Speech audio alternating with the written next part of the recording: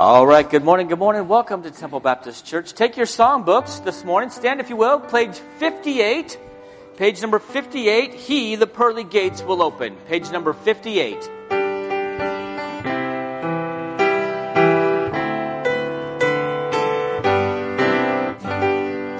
Love divine, so great and wondrous, deep and mighty, pure, sublime, coming from the heart of Jesus, just the same, through tests of time.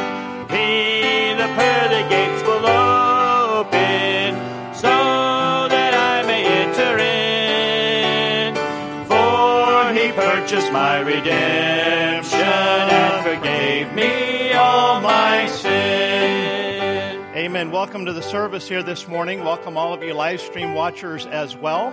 This song that we're singing, He, the Pearly Gates Will Open, it's kind of interesting. We know the pearly gates are about heaven, but yet if you look at the words and you really let them sink into your heart, this isn't a song about heaven.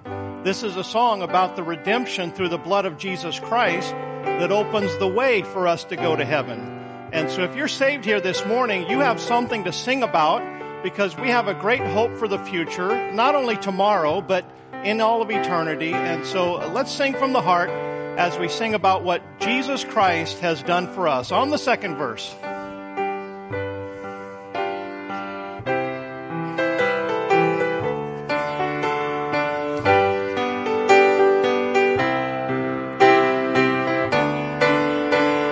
On the second verse, here we go. Like a dove when hunted frightened, as a wounded fawn was I, broken hearted yet He healed me. He will heed the sinner's cry. He, the pearly gates will open, so that I may enter in, for He purchased my redemption and forgave me all my sin. Love divine, so great and wondrous, all my sins He then forgave. I will sing His praise forever, for His blood, His power to save.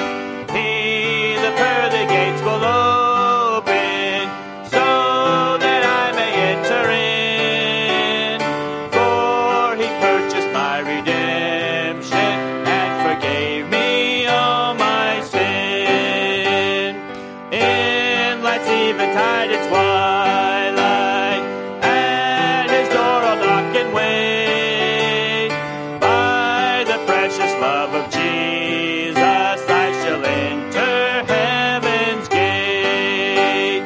He, the pearly gates will open, so that I may enter in, for He purchased my redemption and forgave me all my sin. Good morning, everybody. Let's pray. Our Heavenly Father, we once again thank You for the opportunity to come to worship You in spirit and truth, Lord. And Lord, thank You so much for each and every one that came out today, Lord, and just pray that they receive what they need today from Your word, Lord. We pray for our pastor, Lord, that You give him great power to preach today, Lord. And Lord, most of all, Lord, for that one here who's here today, Lord, who's never trusted You as Savior, Lord, we pray that You talk to their heart especially. Lord, we pray that You bless in this service, and we ask all this in the name of Jesus. Amen. All right, page number 22. Page number 22, Are You Washed in the Blood? Page number 22.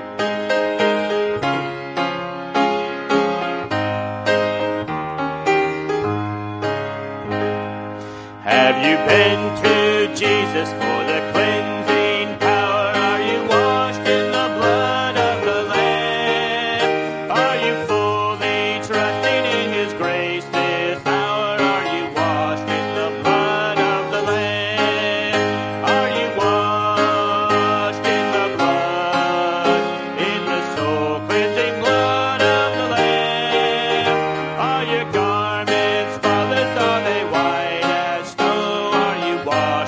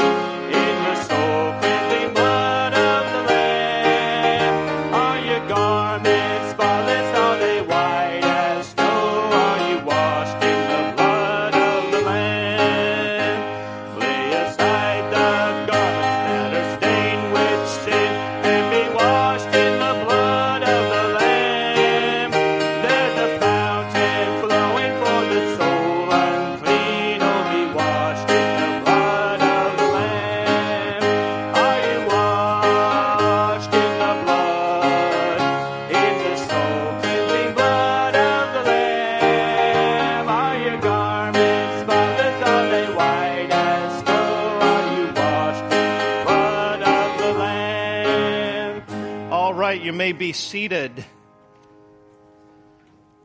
All right, let me go over some announcements real quick here this morning. First of all, this afternoon we've got several things going on. At 5:15 is our kids choir, and we're having it 15 minutes early this afternoon because we've got to have a little bit of transition time between kids choir and the evening service, because this evening is our Master Club and our youth group award night.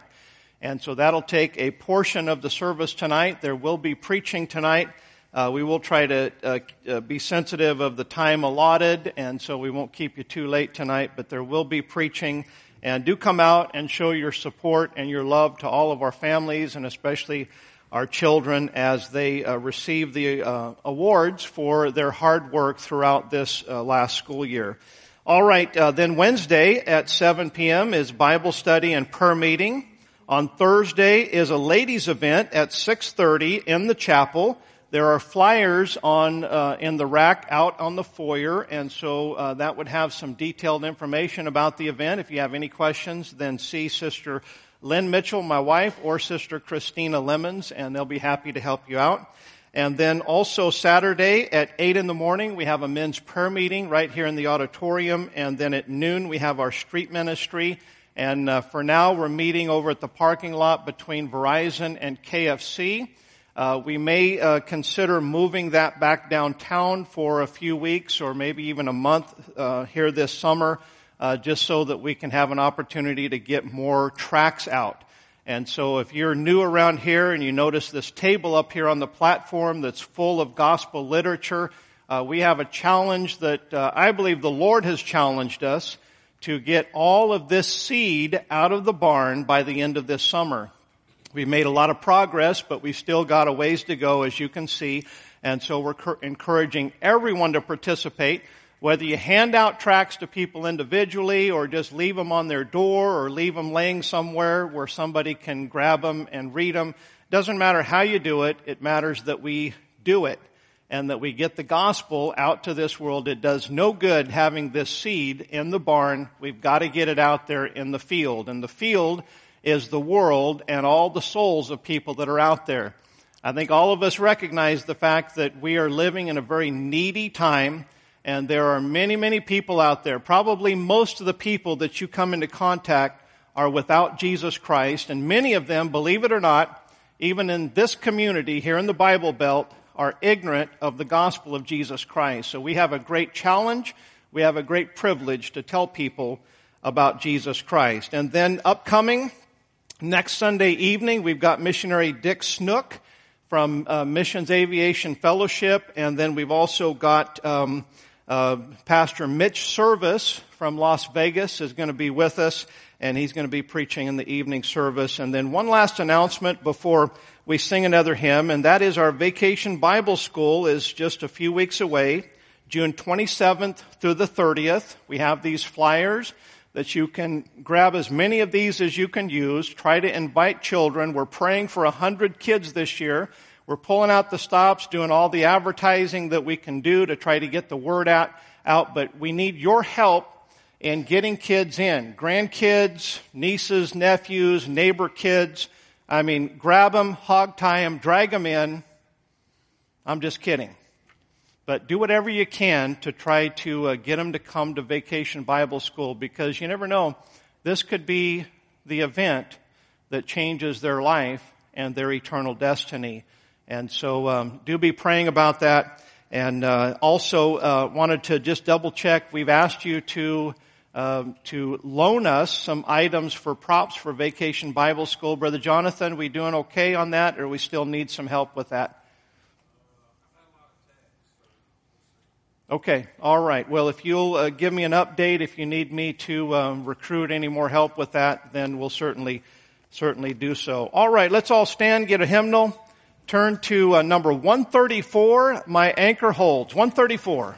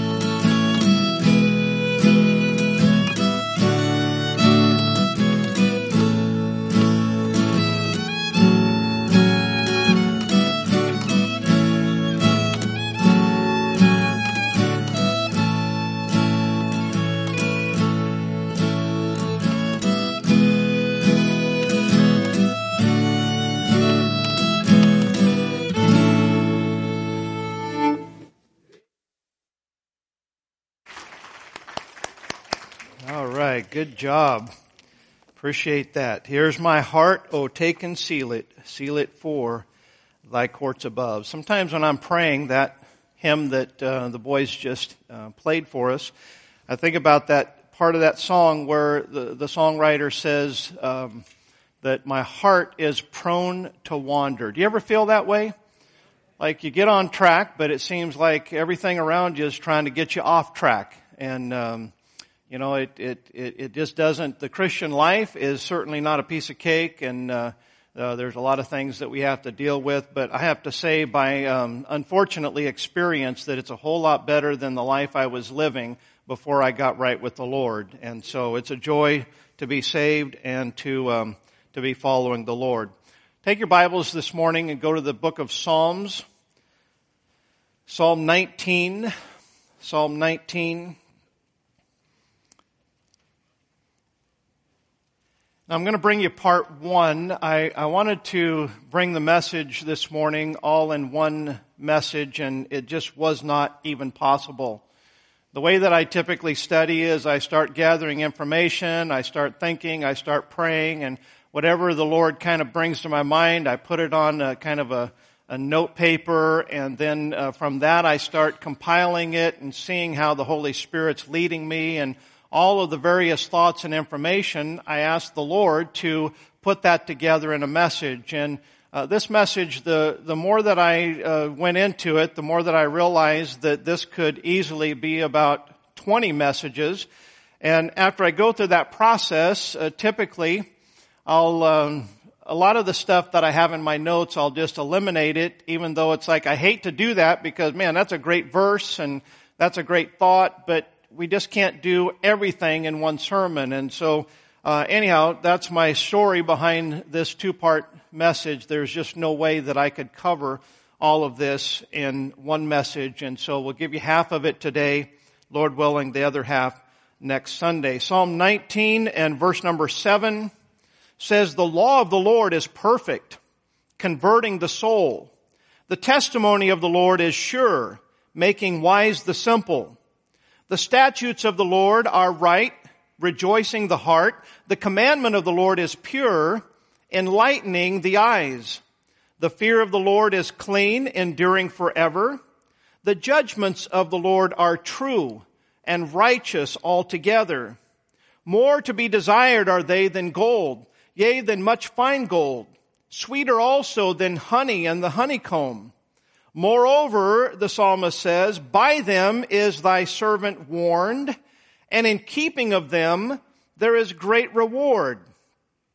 Verse number 12, "Who can understand his errors? Cleanse thou me from secret faults. Keep back thy servant also from presumptuous sins. Let them not have dominion over me. Then shall I be upright, and I shall be innocent from the great transgression.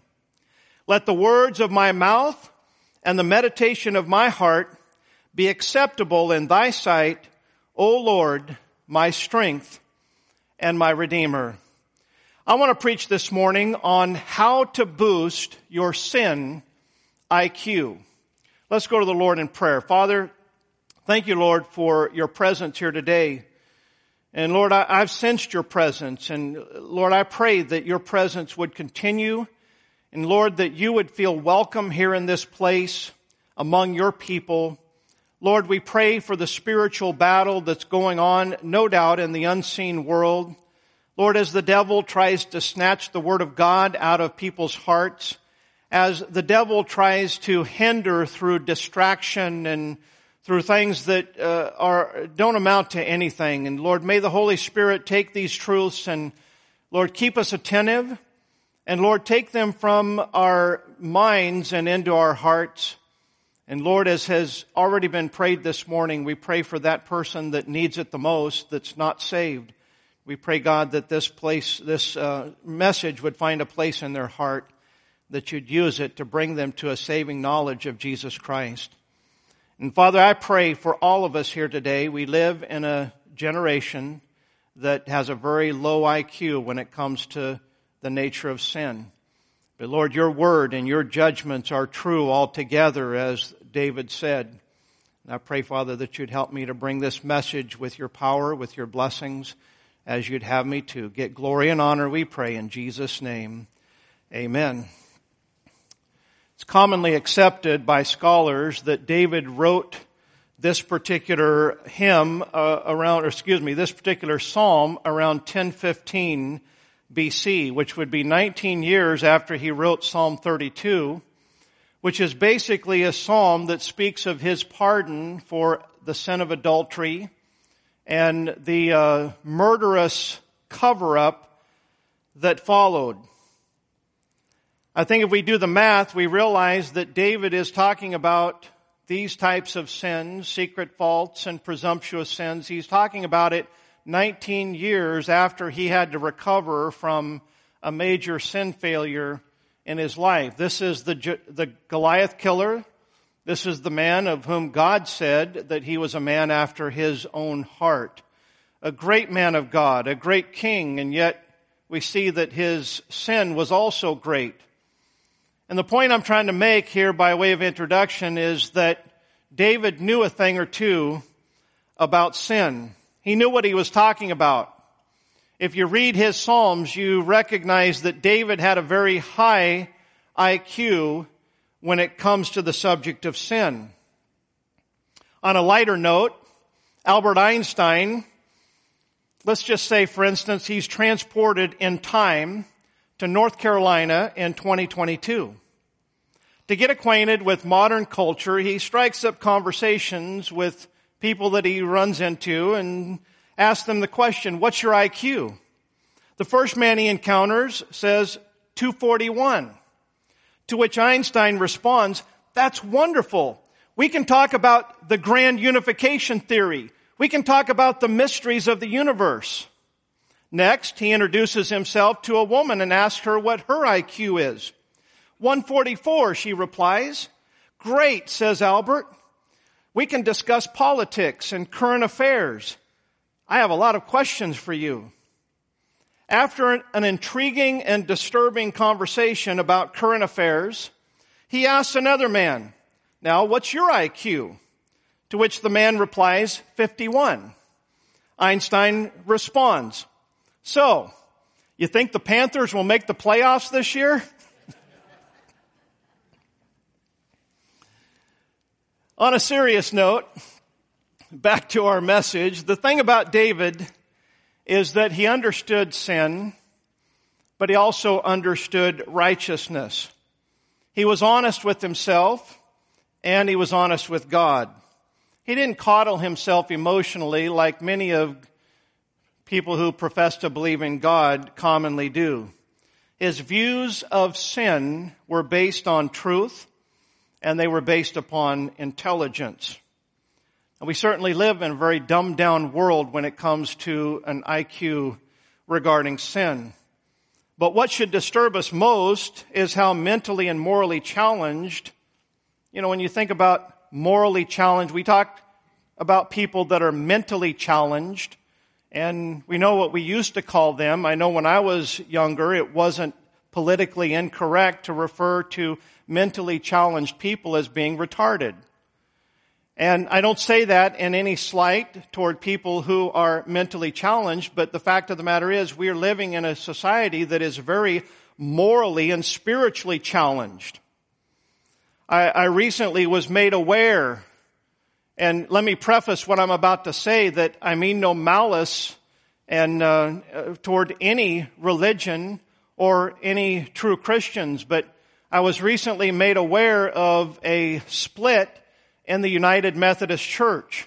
I've heard little bits and pieces here in the last few months or so, but I didn't really grasp the magnitude of what was going on until someone shared a video with me, and in that video, one video was from the seminary school at Duke University, in which a student is addressing their chapel service, and she refers to God as, "O queer one, O strange one, O fluid one," And she's referring to the God of the Bible, and she's referring to Christianity in this light, and basically demonstrating that they believe that the LGBTQ and whatever other letter of the alphabet gets added next is condoned by God, and that God's perfectly okay with it.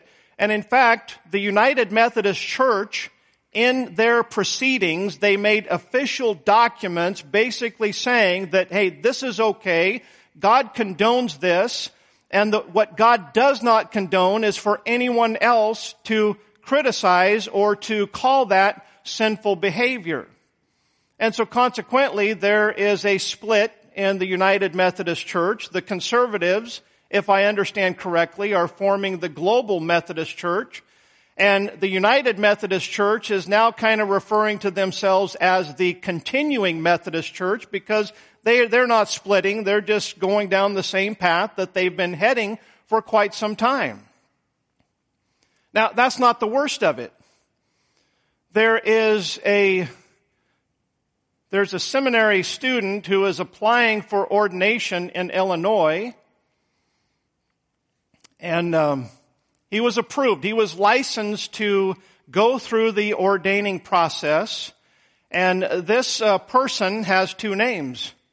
He has the name that he was born with, and then he has an alter name, kind of a clever name, Pentecost. And he is a drag queen. And he literally dresses up like a drag queen and preaches to people supposedly representing God. Now, I'm watching your expression, and I know that some of you are probably like, yeah, I heard about that. And then many of you are in shock thinking, are you serious? And once again, I mean no malice in all of this, but I'm simply saying that for anyone who knows what the Scripture says and has been listening to God, they know that the way that they are representing Christianity is so far from the truth that it is morally and spiritually challenged. Yes, Jesus did pray for unity, but he had an entirely different concept of what unity is. You know what Jesus' concept of unity is? Is like if there was a circle that we could draw right here, and Jesus says, here is the truth. Here is what God accepts and what God rejects, and here is the way that I want my disciples to live. And so the people that are walking in the light that Jesus has communicated, the light of the Word of God, those things that are pleasing to God, they find themselves in the circle, and because they're all following the Lord, they're not identical, but you have unity, you have peace. And the problem is that people get way outside of this circle, and they want to have unity and peace, but they're not saying we want the kind that Jesus represented. We want all of you judgmental, hateful Christians to get out of the circle and come and join us. And folks, I say this not with anger and not with malice, but I say it with a broken heart because we are so dumbed down in our spiritual and moral IQ when it comes to what sin is. And because of that, there will no doubt in this generation be multitudes of young people that will think that they're okay with God. Listen, if you watch these videos, the people that are presenting this as something that's acceptable by God, you can just see the sincerity in their mind and how that they've found something where, hey, we can live however we want and still be accepted. I got news for you. That never worked for me, it won't work for you, and it will not work for them. And I hope by the grace of God that I can present some truths to you here this morning as well as next week so that we can boost our sin IQ level and so that we can see not only sin the way that we're supposed to see it, but even more importantly, we can see ourselves the way that we're supposed to see ourselves. I Googled just the phrase, how to boost your IQ, and I found several things on the internet. There were numerous sites available. Most of them started out something like this. How to increase your IQ, 15 steps. Or 8 ways to increase your IQ. One of them said 7 science-based ways to raise your IQ in 30 days or less. And the list just went on and on. There's all kinds of formulas and steps in which we can raise our IQ, allegedly. I don't have any steps for you today, but I do have 4 areas of understanding that I believe will boost your sin IQ. And we'll cover 2 of them here this morning. Let me make a statement. This statement, I believe, is true, and it's worth listening to. The more intelligent you are regarding sin, the more likely you are to be righteous. The more intelligent you are about sin, the more likely you are to recover when sin happens in your life. I mentioned David and his high IQ. David committed some horrible sins against humanity, against God. But David, because he had a high IQ about sin, he was able to recover and get back on track with God. Oh, he suffered, he reaped the consequences, and we always will. We will always reap the consequences of our sin, but those consequences can be minimized if we repent and get right with the Lord. Ultimately, there are eternal consequences, and thank God, and I don't have time to get into all of it here today, but thank God there is hope for anyone who has broken the commandments of God and committed, no matter how heinous or how disgusting a sin may be. Thank God there are ways in which we can get that cleansed, where we can get it forgiven, and where we can get our lives back on track for the Lord. David's son Solomon, arguably, besides Jesus Christ, the wisest man that ever lived, he learned a thing or two maybe from his father. And as he was praying at the dedication of the temple, he prayed a long prayer, and there were a lot of things that he said to God about the temple and about the people Israel, to whom he was king over. You know, here's a man that was so wise that when God said to him, "What can I give you, son?" that Solomon said, "Look, I don't want gold. I don't want victory over my enemies, but Lord, I just want a wise and discerning heart. I want you to give me understanding so I can effectively lead your people." You know, Solomon was not a shepherd boy like David, but something was passed on from David to Solomon because he had a shepherd's heart for his people. But as Solomon was praying, he made a statement in 1 Kings 8:46. He said, as he's praying, "If they sin against thee," talking about the nation of Israel, and then in parentheses he said, "For there is no man that sinneth not." I'd say Solomon had a pretty high sin IQ. He understood that there's nobody that doesn't sin. I think there's a lot of people today that they wouldn't come out and say it, but their attitude and their air is like, "No, I'm not a sinner. There's nothing wrong with the way that I live. There's nothing wrong with how I think or what I do or how I wear or how I treat other people. Hey, I'm okay. I haven't killed anybody or murdered anybody." It's easy to take and compare ourselves to somebody that's way, way worse than us and feel righteous. But Solomon understood that there was no man that sinneth not. But then he said, "If thou be angry with them." You know, that's something that's lost in today's culture. You know, I told you about a particular denomination and religion. And by the way, the founder of that particular denomination, John Wesley, listen, he wouldn't turn over in his grave. He'd be spinning. I've read his biography. I've read what he had to say. Let me tell you something. What he had planned for his followers was nothing like what has happened in the last 50 years. No way, no how. Listen, it breaks my heart. Yeah, it disturbs me, and yeah, I'll be honest, it makes me just a little bit angry because it's deceiving people. But listen, my anger, my righteous indignation toward perversion and toward violence and toward crimes against humanity is nothing compared to a just and a holy God to whom we're all going to stand and give an account of one day. Oh, preacher, you're just trying to scare me. Listen, if I scare you into righteousness and repentance, then I plead guilty. It's not my motive, but it's my motive to tell you the truth. I don't love you and I don't care for you if I'm not willing to tell you what the truth is. And listen, the truth is lacking in our culture today, and that's why we have such a low sin IQ. And so number one, my first point or my first area of understanding that I want to talk to you about here today is understanding the varieties and quantities of sin. Someone with good intentions, and I've even heard this myself, good intentions but misinformation, said this: all sins are equal in God's eyes. Now, I think that perhaps this might have been a well-meaning preacher who had a congregation full of self-righteous people who thought that they were great because they didn't commit these horrible sins, and so they didn't steal anything from anyone.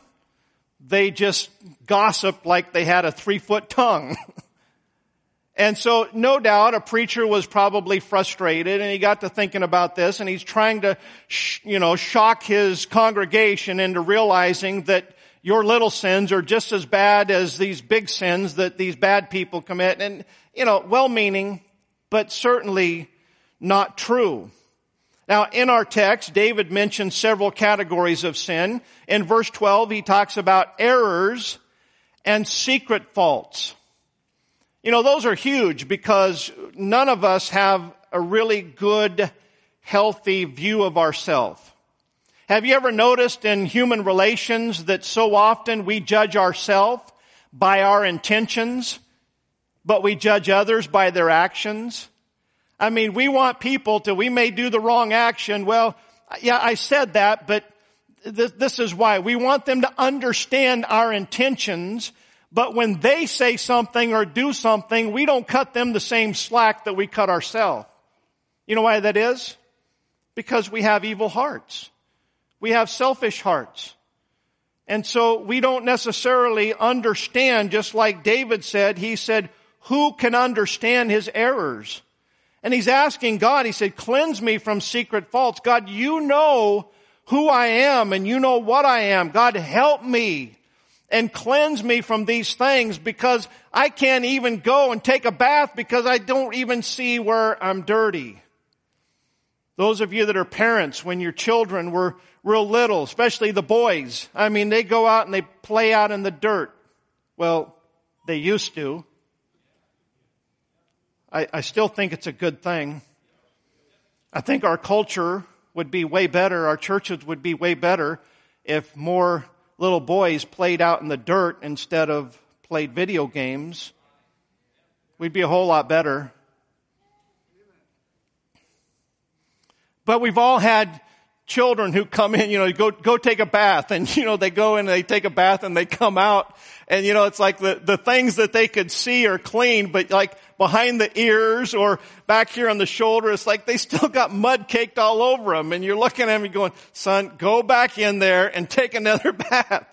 What? I did. I'm clean. It's like, oh, and then you show them how dirty they are. I think that all of us probably,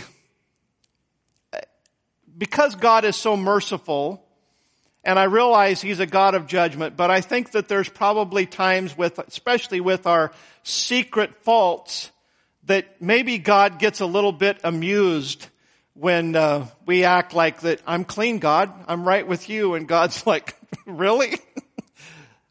I just can't help but think that maybe God gets a little amused. But the fact of the matter is there are errors and secret faults. And then David goes on to talk about presumptuous sins in verse number 13. These are the ones that we know about.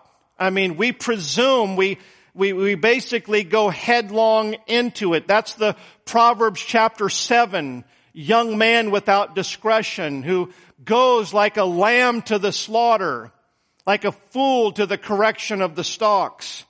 And then, of course, number 3, the great transgressions. There are presumptuous sins that are still littler sins, but then we need to understand that sin is progressive. One of the most intelligent things that you could add to your understanding of sin is to recognize that sin is progressive. Little sins lead to bigger sins, and bigger sins lead to even bigger sins. I've said this before. If you're dirty and you're filthy and you're smelly, you get so used to it that it doesn't bother you anymore. But right after you get clean and you get out of the shower and you're clean and you smell good and you feel good, that's not the time that you want to go out and roll around in the dirt and get dirty again.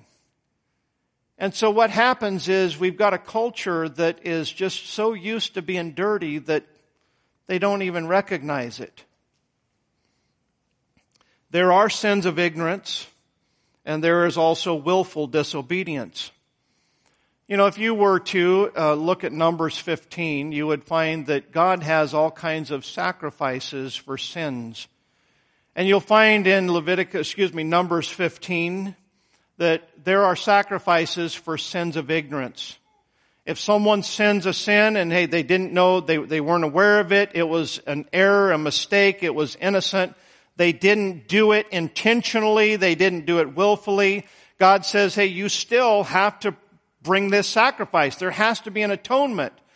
As the law enforcement will say, if you ever get pulled over because you were speeding and you say, I didn't know, not very often is a police officer going to say, oh, you didn't know that was the speed limit? Oh, I guess you're okay then.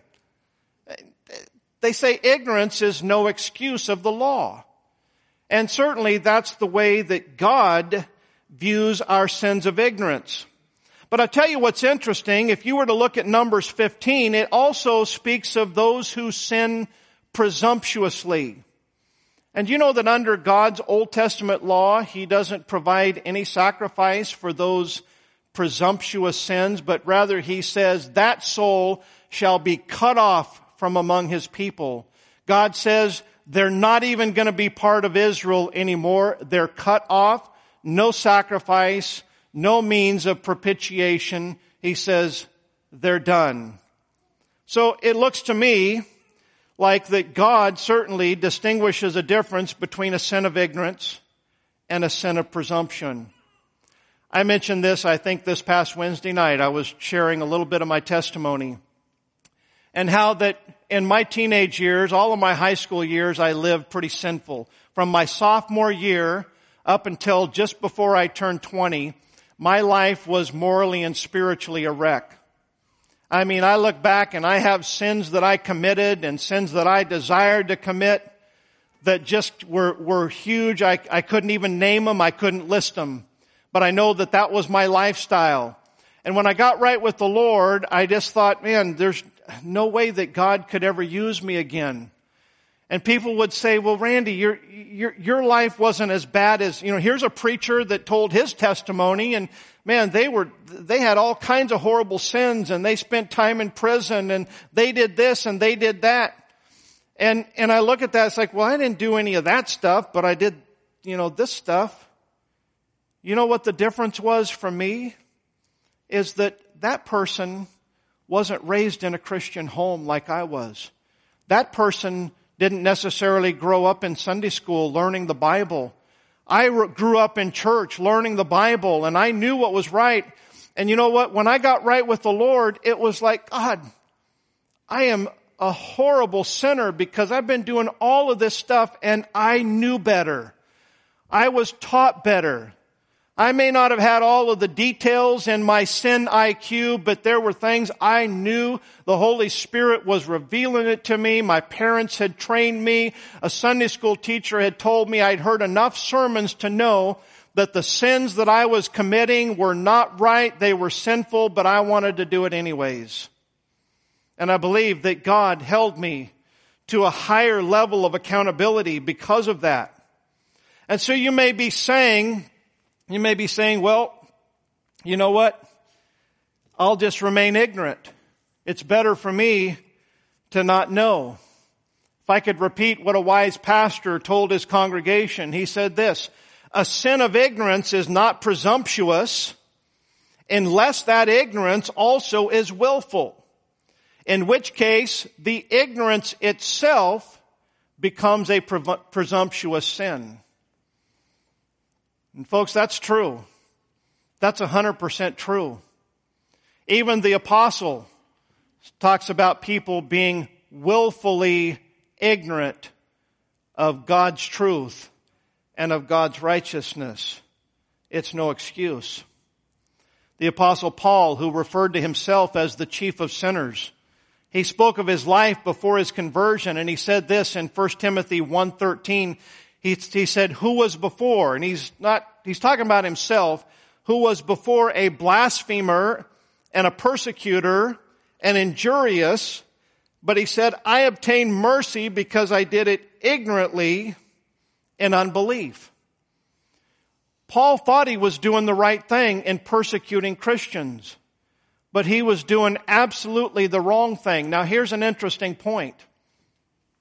And this is how the Lord finally got through to me. Paul, if you will remember, on the road to Damascus, he had that experience where he met face to face with Jesus Christ. And you know what Jesus said to Paul? Now, Paul was going around and he was persecuting believers in Jesus. He thought he was serving the Jewish church, and he thought he was doing right based on his religion and his training.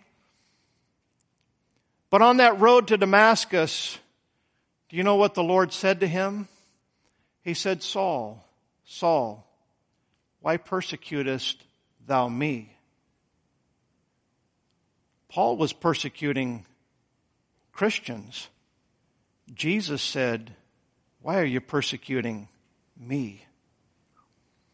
You know, it wasn't until I got to the point. Listen, all of this struggle in my conscience when I was in those high school years, I would go home and I knew that the things that I did, the things that I said, the things that I thought, I knew that they were wrong. I knew better. And I would go home, and sometimes I'd lay on my pillow at night when I don't have my friends around me. I have nothing but my thoughts, and I would agonize, and I'd say, oh Lord, I'm sorry. I'm never going to do that again. Then the very next day, I'd go and I'd do it again. And I just go through this cycle and this process. And I remember when I got in trouble for a particular sin, and it cost me and it hurt me, and I said, God, I'm never going to do that again. And I ended up doing it again. It was a while. I kept my promise for a while, but ultimately I failed. And I kept trying to say, God, I'm sorry. God, forgive me. I kept trying to get right, but it just wouldn't happen. But about 3 or 4 months before I turned 20, it happened. I got right with the Lord. And I found that God gave me grace. He did something supernatural in my heart, to where I actually turned and I went in a different direction, and I found the strength and the ability to stop sinning and stop living the way that I had. You say, what's the difference? What was different about that time and all the other times? Well, I'll tell you, it was kind of like Paul on the Damascus Road. It finally sunk into this thick skull and this hard heart that my sin was not just hurting me or my parents or the Christian people that were praying for me, but my sin was hurting the one who I professed to be my Savior, the Lord Jesus Christ. Once I recognized that my sin was hurting the only one that truly ever loved me, it did something to change my heart. It raised my IQ level about sin, and it woke me up and it opened up my eyes, and then and only then did I find the grace of God to change my lifestyle. God puts our sins in 3 basic categories. There's sin. Listen, that's anything that misses the mark. That can be a sin that you commit, or it can be a sin that you omit. That can be something that God said, thou shalt not, and you do it. or it can be something that God says, thou shalt, I want you to do this, and you don't do it. It can be anything that misses the mark. And then the Bible refers to something, number 2, called iniquity. Now, iniquity and there's a lot of different angles of iniquity. It's a very broad term, but basically it can be summarized by the wicked nature or the character of the sinner. Your desires, or maybe twisting a standard in order to do what you want to do, or perhaps maybe justifying a behavior. It's not just simply referring as to what you do or don't do, but it refers to the character that produces the sin. By the way, Jesus bore on the cross of Calvary not only our sins and transgressions, but also He bore all of our iniquities. Iniquities are a horrible thing. And then number 3, the Bible refers to transgression. That's the crossing of the line, breaking a very known commandment. Now listen, the 10 commandments say thou shalt not kill. But that was 1,500 years or more after Cain slew his brother Abel. Now, the time between the sin of the Garden of Eden and the time of Mount Sinai and the deliverance of the 10 commandments, that doesn't mean that it was okay to kill someone. It was still God's moral law. But when God wrote it down in stone, it drew a line for all of humanity. In fact, the word transgression doesn't even appear in the Bible until after the law is given. It's crossing the line. God draws the line and we cross it anyways. Sin, iniquity, and transgression. We could say many, many more things about the varieties and the quantities of sin, but the most important thing that we need to understand is the standard of sin and sins is the Word of God, our Creator. Listen, man is different than the beast. Animals kill each other in order to survive, in order to eat. They fight each other so that they can mate and propagate, and they do all kinds of disgusting things. Even your dog that you love, they're precious until they're not. Right? Oh, that's so adorable. Oh, look at that mess. They can be disgusting and hideous. And you know, the things that they do may be a hassle. They may be destructive. They may be violent, but they're not sinful because they're not a moral agent. They're just doing what was natural. Now, all of us have that same beast of nature inside of us, but with that we also have a conscience. You know, the things that I did as a teenager that my conscience bothered me, a lot of it was because I was taught better. But if you would be honest, you would recognize the fact that you committed sins that nobody told you it was wrong, but you felt dirty and guilty inside. You knew, if you were honest with yourself, that, hey, that was not right. I did something that must be wrong. You know what that is? That's the conscience, that inner voice. And it was endowed upon you by our Creator who created us in His image. All right, for sake of time, I need to get to the second area of understanding. Number 2, we need to understand our own sin. Listen, I guarantee you, I promise you, that your sin is far worse than you think it is. Last first week of May, my wife and I went on our vacation, and we're down in Pensacola, Florida. And one of the things that my wife loves to do is she loves to gather seashells and gather them off of the beach. And this particular week, there just wasn't hardly the tides and the winds and the waves and all of that. We would get out at literally before daylight, right at sunrise. And that's when she likes to walk the beach and find a unusual shells. And she just collects them, and she's been doing that every year. And she has really some very interesting and beautiful shells. But last vacation, there was hardly any shells to be found until the very last morning we were there. The morning that we actually had to pack up and leave and try to get an early start. But she said, can we just go out there one last morning? And so we went out there very early, and we walked up to the beach, and lo and behold, there were shells. This is an actual picture of what we saw. There were shells just lined up all along the beach. And so we didn't have much time. I said, hey, I'll help you look for it. She told me the kind that she's looking for. And so we're just walking up and down, and she got some really interesting shells on that one morning. And I thought about all of those shells that we would see there on the beach.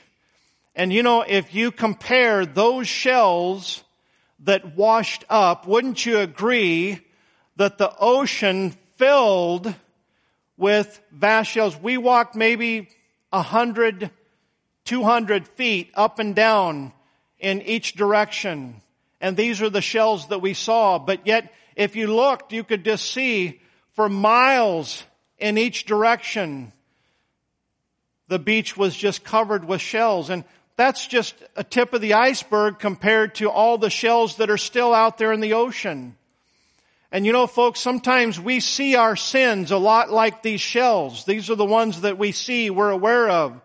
But if we compare them to the ones that we're not aware of, or maybe we've forgotten about, or we've dismissed, or we've justified, it's like comparing the shells on the beach to all of the shells that exist in the ocean. To put it a little more simply, think about it in these terms. How would you compare a glass of water that you get out of your kitchen faucet to the water tower that all of that water came from? Oh, you look at that, you open the spigot, and out comes that water. Oh, I can see that.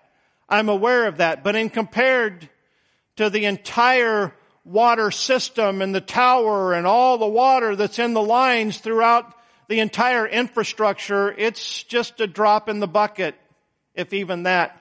I guarantee you, you and I, if we really saw our life and our soul, our heart, the way that God sees it, we wouldn't see a few shells on the beach or a glass of water from the kitchen sink. We would see it in a much greater magnitude. The biggest issue of sin intelligence is not discerning what is sinful. Most of it we really know if we're honest. But the biggest issue is discerning how serious sin is in its temporal consequences, and more importantly, how serious sin is in its eternal consequences. In other words, seeing sin the way that God sees it. Listen, if you read your Bible there in the book of Exodus, Moses went up to the mount and God gave him the commandments on tables of stone. Literally, God wrote with his finger those 10 commandments, and he handed those stones to Moses, and Moses comes down and presents them to the people. And you know what the text says? The text says that the people couldn't even look at Moses. They had to put a veil over his face. Why? Because his face was shining. I mean, it was like it was radioactive. Why was it radioactively shining? Why? Because he had been in the presence and the glory of God, and that is how awesome the law of God is. I mean, incredible. C.H. Spurgeon said it like this. He said, self-righteousness arises partly from pride, but mainly from ignorance of God's law. It is because men know little or nothing concerning the terrible character of the divine law. They foolishly imagine themselves to be righteous. They are not aware of the deep spirituality and the stern severity of the law, or they would have other wiser notions.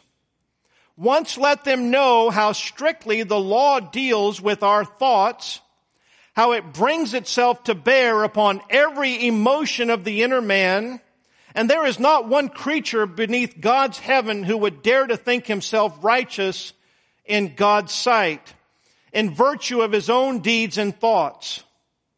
Only let the law be revealed to a man. Let him know how strict the law is and how infinitely just, and his self-righteousness will shrivel into nothing. It will become a filthy rag in his sight, whereas he thought it to be a goodly garment.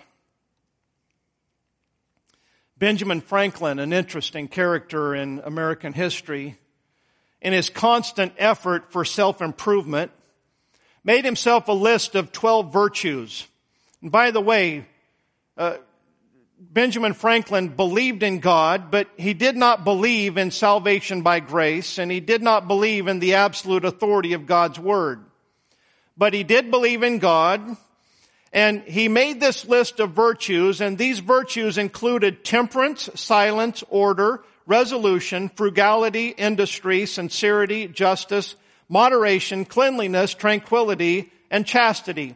Those of you that are Bible students, you can recognize that Benjamin Franklin didn't get his list from the Scripture. He got them from his social awareness, so to speak. He made this chart, and for each day of the week and the corresponding virtues, he began to track his behavior. And he would put a black mark for each of his own perceived infractions.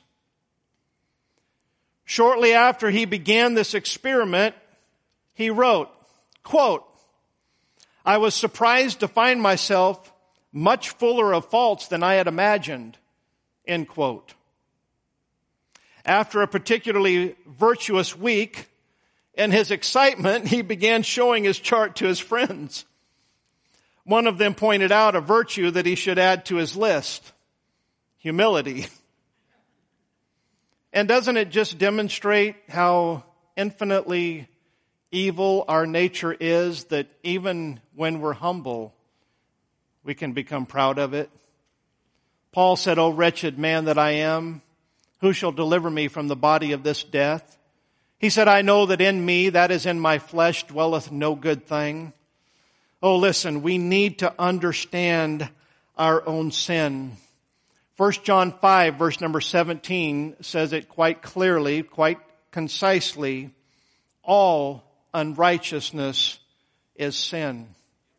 Let me put that in modern terms.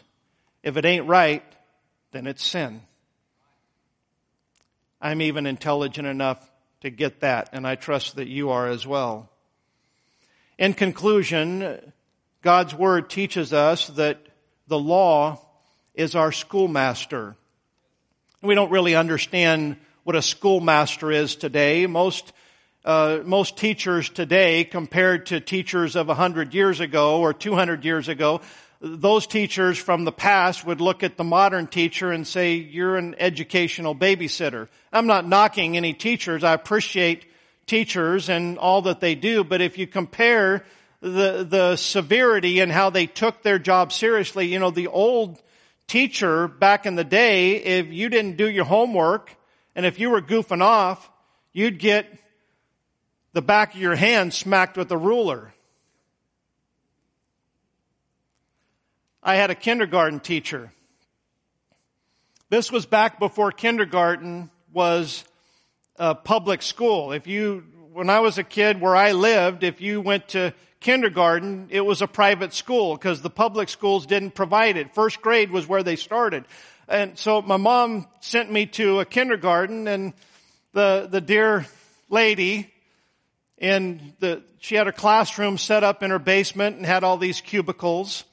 And I remember on more than one occasion that I'd be sitting at my cubicle and I'd be goofing off, and all these cubicles were basically facing each other, and she would walk around the room and you wouldn't hear her sneak up behind you, and if you were goofing off and not doing your work, she would reach over and with her middle finger and her thumb, she would thump you on the head. I hated that. I mean, there's a spot on your head where if you get thumped right there, it just stings and it's like, ow! And I got thumped a few times. Can you imagine doing that in your class today? I'm talking to one of our school teachers. I mean, you would be in really bad trouble. And yet some of you old timers remember I had teachers like that and even worse. And then if you go back 200 years ago, it's like they would have loved to have my kindergarten teacher. The law is our schoolmaster. That was a serious concept that Paul brought before the churches at Galatia. He said in Galatians 3:24, wherefore the law was our schoolmaster to bring us unto Christ, that we might be justified by faith. And this is an important truth. And that is that the law, some people think, well, why does that preacher have to just make me feel so sinful and so wicked? Because you're not going to go get a cure until you realize that you're sick. Listen, I've known people, and this doesn't make any sense to me. I know people that are having symptoms that they think, hey, this might be cancer. Well, we need to take you to the doctor. No, I don't want to know. Like, what? You don't want to know? And that may sound kind of ridiculous, but it's the same mentality that the average person has in our culture today that, hey, I don't want you to tell me my sin. I don't want to find out that I'm sick. But the reality of it is, whether you find out about it or not, you have a sin sickness. And the best thing that can happen to you is for the Holy Spirit, as a great physician, diagnose you and you realize and recognize that, hey, I've been lenient with myself, but I'm going to stand before a holy God and a righteous judge, and He's not going to be near as lenient on me as I am on me. It's our schoolmaster. Our entire culture has been morally dumbed down. We are either completely ignorant of God's law, or perhaps maybe we view them as the 10 suggestions rather than the 10 commandments. Paul said in Romans 7:13 that sin by the commandment might become exceeding sinful. We took the 10 commandments out of our schoolhouses quite a number of years ago. And to be quite honest with you, when the 10 Commandments was in the schoolhouse, when prayer was in the schoolhouse, can anybody name a mass shooting at a schoolhouse that ever took place? In fact, most of you would say, I don't think that back then that anybody ever thought about going into a schoolhouse and killing innocent children. It wasn't even thought of. It wasn't like, there were young people that were struggling with this temptation. Oh, should I go kill them or should I not? No, it was unthinkable. Why? Because there was a presence, a standard of sin that law, thou shalt not kill. They recognized that. And even people that weren't necessarily believers in God, there was that seed that was sown that, hey, maybe they're right. And if I do this, I'm going to have to stand before God. Or if I do this, then I may be endangering my eternal soul. Hey, who wants to go and spend eternity in hell and burn forever? I don't want to. I don't want you to. But that's a truth of God's Word, and it was in our culture at one day, but we are so dumbed down that people are oblivious. We have no standard of sin today, hardly even in our churches. The average believer commonly says, oh, I don't see anything wrong with that. Or God just wants me to be happy.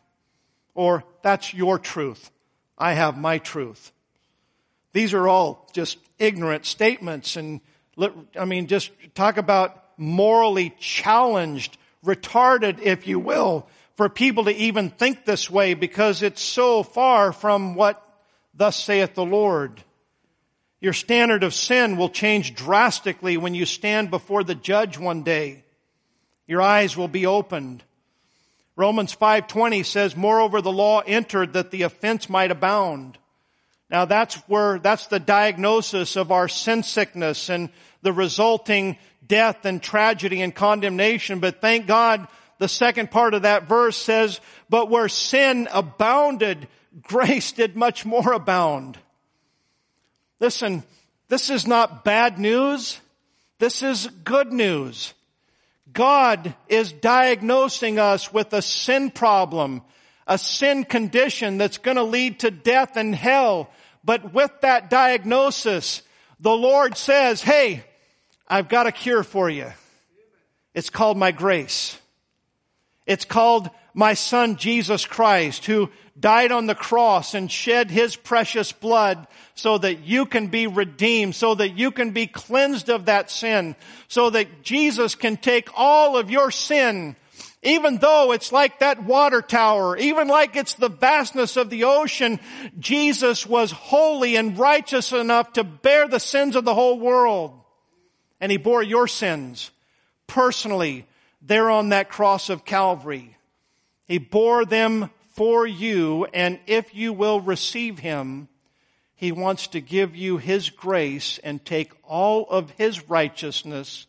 Listen, His righteousness is even greater than the oceans. His righteousness is greater than the universe, and He wants to put that on your account so that when we stand before the judge one day, He'll look at us and He'll say, yeah, looks like you're perfect.